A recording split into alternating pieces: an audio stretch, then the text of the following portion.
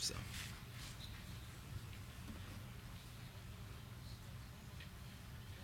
Now, blessed to have our sermon today by Mr. Steve Andrews entitled Beyond Baptism.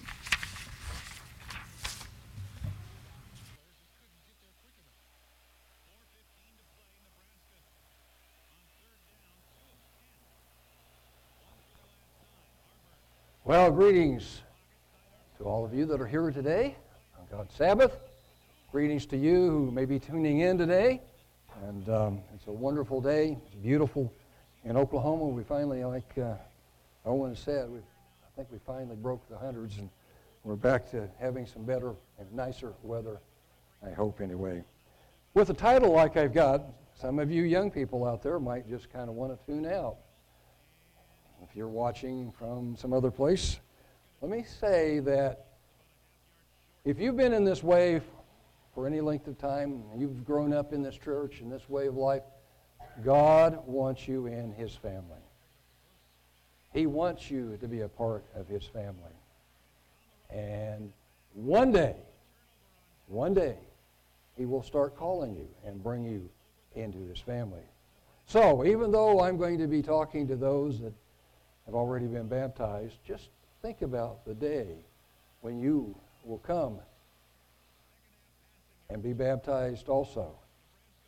Because it will, God will call you, especially if you've grown up in this way, and you think maybe He's not paying any attention to you. He definitely is, and He definitely loves you. Now, baptism can be simply summed up in Romans, the 6th chapter. Even though there's so much that we can cover, and I don't really have that much time to cover a lot of things today, what I'm going to do is give it a broad overview of the plan of God. And I'm just wanting to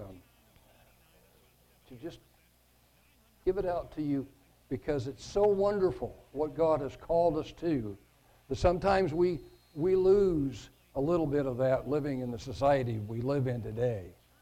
Knowing this in Romans, the 6th chapter, therefore we are buried with Him by baptism into death, that like unto Christ was raised from the dead by the glory of the Father, even so we also should walk in newness of life. For if we have been planted together in the likeness of His death, which is the burial in that watery grave, we also shall be in the likeness of His resurrection. And so that's what, it's interesting, I kept thinking about this. Baptism only happens once. We only come to God that one time to be baptized, to accept Jesus Christ as our personal Savior for the remission of sins. And it's only that one time in our life. And sometimes we think, maybe this didn't take. It says in there that we shall receive the gift of the Holy Spirit. We shall receive that. And I want that to be emphasized because that's exactly what God promises. And it's so important for us to understand that. For he that is dead, let's see, I got ahead of myself.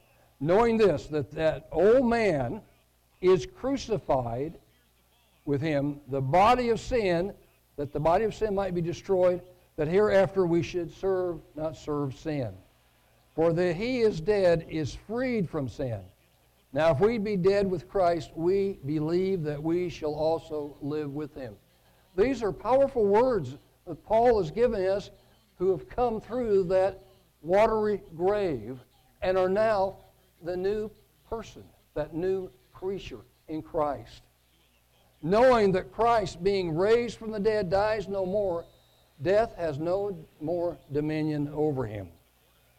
For in that He died to sin once, but in it that He lives to God. Likewise reckon you also yourselves to be dead indeed to sin, but alive to God through Jesus Christ our Lord. So, beyond baptism, this is what our life is. We are in Christ. We are living in Christ.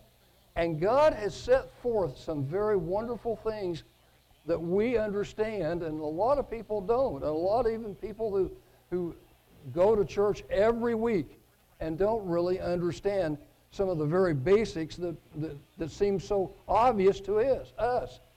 Every year we keep something called the Passover. Yearly, we keep this Passover. And in John, the 6th chapter, Jesus says this, and it's been there. It's been there all along. And so many ignore this very powerful words of Jesus Christ about the Passover. Verily, verily, I say unto you, except you eat the flesh of the Son of Man and drink his blood, you have no life in you. Whoso eats my flesh and drinks my blood has eternal life, and I'll raise him up in the last day. For my flesh is meat indeed, and my blood is drink indeed. And he that eats my flesh and drinks my blood dwells on me, and I in him. And of course, a lot of his disciples, when they heard that, they just walked off and left him. They didn't understand that Jesus was going to give them symbols that they would be able to appreciate what he had sacrificed his life for. The wine and the bread and the foot washing, all of those things that he sacrificed his life that we might have eternal life.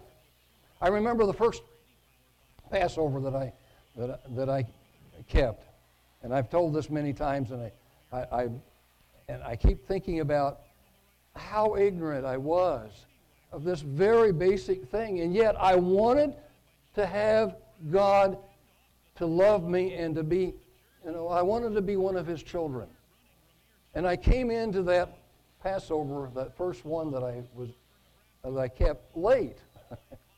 Late for Passover. I couldn't even get there on time. I was a single guy. I have no excuses, really. I didn't. But I was willing. It was so, how's the word I want to, so frightening, because I didn't grow up in the church. I didn't grow up in this way. I wasn't a little kid that went back for foot washing or watched my parents take all these things. My background in anything was probably Protestantism to some degree. My dad was a Methodist. My mother was, I don't know what exactly she was, but I think partly, I think she would go along with him to the Methodist church if they ever decided to go, which she very rarely ever did, except for maybe Christmas and Easter. So it was very disconcerting to this young man who was only 20 years old to come in and sit down. But I wanted to be there. I wanted to understand. And God has given me the blessing of understanding all these years of how important the Passover is for each and every one of us who have gone beyond the baptism. And every year we come before God and we accept the sacrifice of Jesus Christ. We also observe something also very, very important in the days of unleavened bread. I remember the first time that I had ever heard about the unleavened bread, and it took me a while. I don't know about you, but it took me a while to comprehend that as a young person, and I just went ahead and with whatever everybody was doing, I wanted to do it. I wanted to be a part of it. I wanted to be there. I remember that first night to be remembered, observed. We were in Oklahoma City, and this big crowd of people were there, and I was there. I had my suit on. I was a part of it. I was doing whatever I could to be a part of it, but I really did not have a functional understanding of what God was teaching me and helping me to understand. Many, many sermons, many times, and reading the Bible and studying and thinking and meditating on the Word and seeing this plan of God being worked out in all of the people all these young people that He's calling. We're all young. I don't care if you're 100 years old. You're young in God's sight. He's eternal. We're all young. We're all just little children. In fact, we're all just babes. To God, we're just babies. And so consequently, when we make a little mistake, God is there and He's loving. And Jesus is right there. as our advocate and our high priest. And He is. The Bible says He is that bread of life. And so how important is the days of unleavened bread to understand that very vital bread of life in John the 6th chapter where you're at right now, in just a few verses, verily, verily, I say unto you, he that believes on me, he has everlasting life. Whoa! Isn't that powerful? He that believes on me has everlasting life. And then Jesus says, I am the bread of life. You know, after he told them, he says, well, all that manna that they ate in the wilderness, they all died. All that they ate, they all died. But if you eat this bread, if you eat this special bread, the bread of life, you will live forever. This is that bread that come down from heaven, that a man may eat thereof and not die. How important are those words? How important is this day, the days of unleavened bread? Those 7 days that we eat unleavened bread, that were unleavened. You know, we heard in the Bible study, the leavening. They were puffed up. They were the ruling class. We're the ruling class. We know it all. You know, that's how it works. We have a lot of that going on in the society we live in today. We know it all. We are very special. Yeah. In God's eyes, we are sinners. And we're the chief of sinners. And we need to repent. And as a nation, we need to repent. And as a nation, we need the days that He is teaching us. All of these holy days are so very important. That next holy day, when that Spirit was poured out and given, was so very, very special. And I could go back to Acts, the 2nd chapter, and we could read through that. But I picked 1 Corinthians 3 just as an oversight into this, because in what Paul was saying here, in 1 Corinthians, the 3rd chapter, in just one verse, he gives us an understanding of how the Spirit works. Now, we can go to 1 Corinthians, the 2nd chapter, and see how, the Spirit in man and the Spirit. But this is very important as we make this walk in our life and as we go beyond baptism. He says, know you not, we should know this, know you not that you are the temple of God and that the Spirit of God dwells in you. He says, if any man defile the temple of God, him shall God destroy. For the temple of God is holy, which temple you are. So after we make that commitment to God through our baptism, and we begin our life's journey to eternal life, He comes and dwells in us. We are that temple. We are that most precious place that He and Jesus come to dwell in. And sometimes I read that and I think, why? I'm not temple worthy. I'm kind of like when Jesus came in to the temple and had to knock the money changers over. Sometimes I think this is the kind of temple I am. I need Jesus to come in and clean me up sometimes and make me more where they would want to dwell. Because I want them to dwell in me. I want to be the temple of the living God. I want Jesus to see me and to love me as I want Him to see and love all of you, and especially my children and my grandchildren. I want Jesus to have a part in my life, and He has for many, many years, and I don't want to lose that. And so that's the reason why I keep the holy days, why I preach the holy days, why I preach this way of life.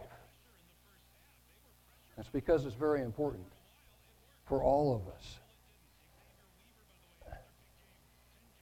Who wants to see Jesus return? Yay! I think we all do, don't we? I see Joseph back there. He's got his hand up high. We all want to. Trumpets, trumpets. And I love, this. The words in the Scriptures about the return of Christ and the power that's there. And he's going to come with a sword and he's going to bring peace to this earth because we're going to about destroy one another. But in 1 Thessalonians, beginning in verse 16, for the Lord himself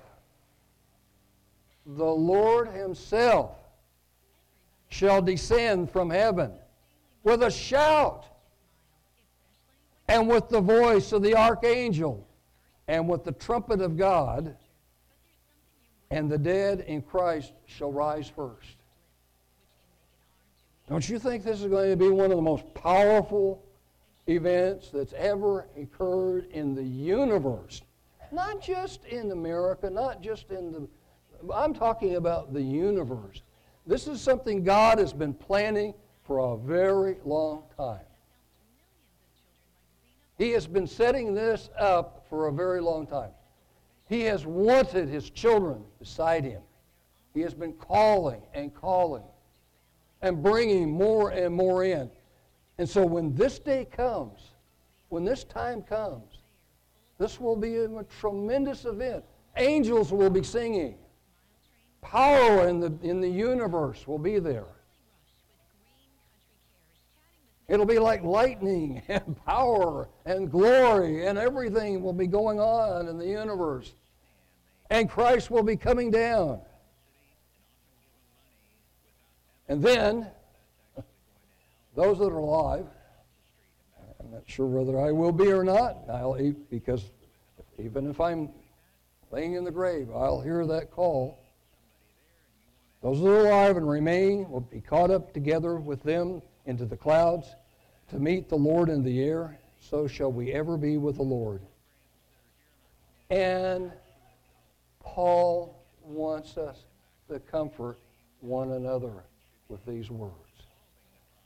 And I know on the Feast of Trumpets, we're going to go through these again, and I hope you will listen and be encouraged that God loves you so much that one day you're going to be in his kingdom.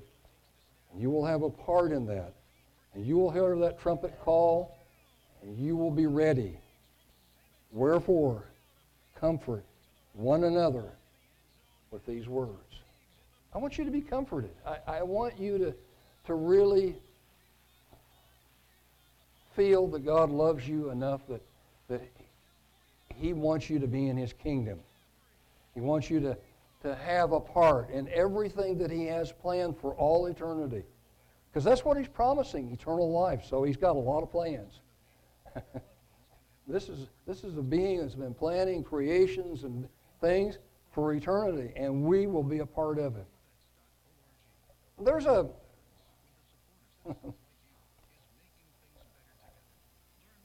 a holy day that's a little bit more difficult for us older people. Maybe some of you have it very easy, but as I get older, it's a little difficult. But I believe in fasting on the Day of Atonement because I believe it's one of those very important times that God has called us to come to him, to be at one with him, to take that time to get rid of the food, to think about the plan that he has and all of it. And in Romans, the 5th chapter, I'm just going to read this as I pick this one. And there's a lot about the Day of Atonement, but I'm just going to read this one little thing, beginning in verse 8. But God commends his love towards us, and that while we were yet sinners, Christ died for us. How important is that to each and every one of us in this room today? everyone that's come through baptism and has God's Holy Spirit, God commends His love towards us, and that while we were yet sinners, Christ died for us. Much more than being now justified by His blood, we shall be saved from the wrath through Him. For if, when we were enemies, we were reconciled to God by the death of His Son, much more being reconciled, we shall be saved by His life. I am so thankful that Jesus Christ is sitting at the right hand of the Father, that I have an advocate, because I'm like everybody else. I'm just human.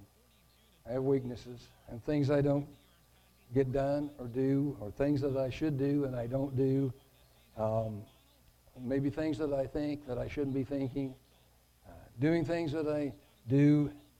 Kind of like Paul. He was commiserating by all the things that he had in his heart, but his body was doing things that he didn't really want him to do. I am so thankful that Jesus Christ sits at the right hand of the Father, and that there's power there, and there's that love and concern for each and every one of His children. And not only so, but we also joy in God through our Lord Jesus Christ, through whom we have received the atonement. It is that reconciliation through the blood of Jesus Christ that gives us the hope of the kingdom of God. It is His life as He sits at the right hand of the Father. And this is metaphorical, of course. I don't think they just sit all the time. I think there's powerful movement. If they need to do something, they do it. They get up, they go, they rule the universe. They watch over the children, you and I. They rule the universe. They love the creation. He's a creator. He loves it. But most of all, He wants us in the kingdom. That's why He was willing to sacrifice His life, to give us eternal life in the kingdom. Being at one with God. In the kingdom. You all are going to go. We're going, trumpets is coming, atonement's coming, the Feast of Tabernacles coming. Who wants to rule for 1,000 years in the kingdom of God? Joseph, he's ready. Yeah, Joseph, I knew it. He's ready. All the rest of us are ready too, I know. We just didn't want to put our hands up. I know we're all ready. I want to see this world change. I've been around long enough, and I think older men and people that have been around a while really feel the same inside. Ugh. What's going on? Even a country that has had many things, many good things, is now beginning to deteriorate. And so I am looking forward to the kingdom more and more and more every day. So let's go back, and you're going to get a lot of this at the feast. It's going to be poured out. And I want you to listen. I want you to really feel that you're going to be in the kingdom. I want you to feel that you are going to be a part of something so spectacular, so wonderful, so truly great, that there will be hardly any human words to describe it. It will be more of a deep emotional thing that will help you to understand, to grasp it. But in Revelation, the 20th chapter, just a few verses, I saw thrones, and they sat upon them, and judgment was given to them, and I saw the souls of them which were beheaded for the witness of Jesus and for the word of God, which had not worshipped the beast, neither his image, neither had received his mark upon their foreheads or on their hands, and they lived and reigned with Christ 1,000 years. But the rest of the dead lived not until 1,000 years were finished. Reigned with Jesus Christ 1,000 years. That's a long time. That's a long time. Can we bring peace to this earth? I guarantee you, through Jesus Christ, we will be bringing peace. He will give us authority to do what we need to do to bring peace to this earth. Satan will be locked up. He won't be able to be loosed. We will bring peace. We will bring prosperity. I don't know what it'll look like, but it'll be different than what we have today.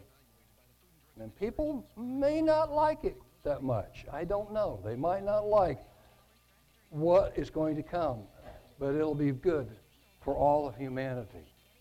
And they will learn about the holy days. That's one thing that's going to happen. They will learn about the holy days. In Revelation, the 20th chapter, continuing, let's read 11 through 14 here. And I saw a great white throne. And this is the last great day. And we've got a millennium, we've got all kinds of things. And then there's going to be a time of judgment for all the rest of humanity. And it's going to be a great time. It's going to be a wonderful time. People that you love who have never been able to understand this, my dad for one, who thought it was, kind of whatever he was thinking, but he never really could grasp what I believe. There'll be a great white throne, and him that sat on it, and whose face the earth and heaven fled away. And there was found no place for them. And I saw the dead, small and great, stand before God, and the books were opened. And another book was opened, which is the book of life, and the dead were judged out of those things that were written in the books according to their works. And the sea gave up the sea gave up the dead which were in it, and death and hell delivered up the dead which were in them, and they were judged, every man according to their works. They will have an opportunity, a time in which they will be judged, and they will have an opportunity to repent and to be baptized and to come into the kingdom. That's the whole point. God wants a huge, gigantic family, and He's able to take care of it. He's more than able to take care of it. He has the ability to do whatever, and He loves us all. He loves the sinner, but He wants them to repent. I don't want to leave out one of the most important days, because every week we get to have a day of rest, because it's a millennial. Look at the millennium, 6 days. Let's just read it in Deuteronomy, the 5th chapter. 6 days you shall labor and do all your work. But the 7th day is the Sabbath of the Lord your God. And that you shall not do any work, nor your son, nor your daughter, nor your manservant, nor your maidservant, your ox, nor your ass, nor any of your cattle, nor the stranger that is inside your gates, that your manservant and your maidservant may rest as well as you. Give everybody a time of rest, and it's a millennium. It's a look at the millennium, the time, that 1,000 years, when there will be a time of great rest from sin, from the sinful world that we live in. And remember that you were a servant in the land of Egypt. We were a servant to sin. We came out of it.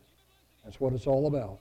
And the Lord your God brought you out from there through the mighty hand, by a stretched out arm. Therefore the Lord your God commanded you to keep the Sabbath day.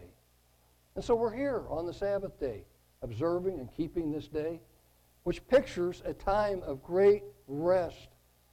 And there's so much in the Scriptures. And you go to Hebrews and see that God was displeased with them because they did not want to enter into that rest. They didn't want to be a part of it. And yet we should desire it more than anything.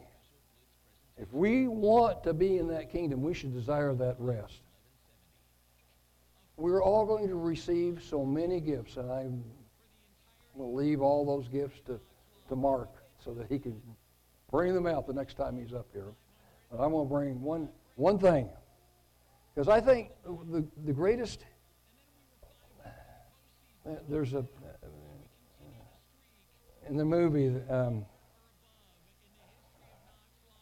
receiving of crowns, 2 Timothy, I'm kind of losing my train of thought here, but one day, there are, actually talking about the 3 different types of crowns, but Paul says this in 2 Timothy chapter 4 and verse 8. And I think this is so wonderful, because not only do we have this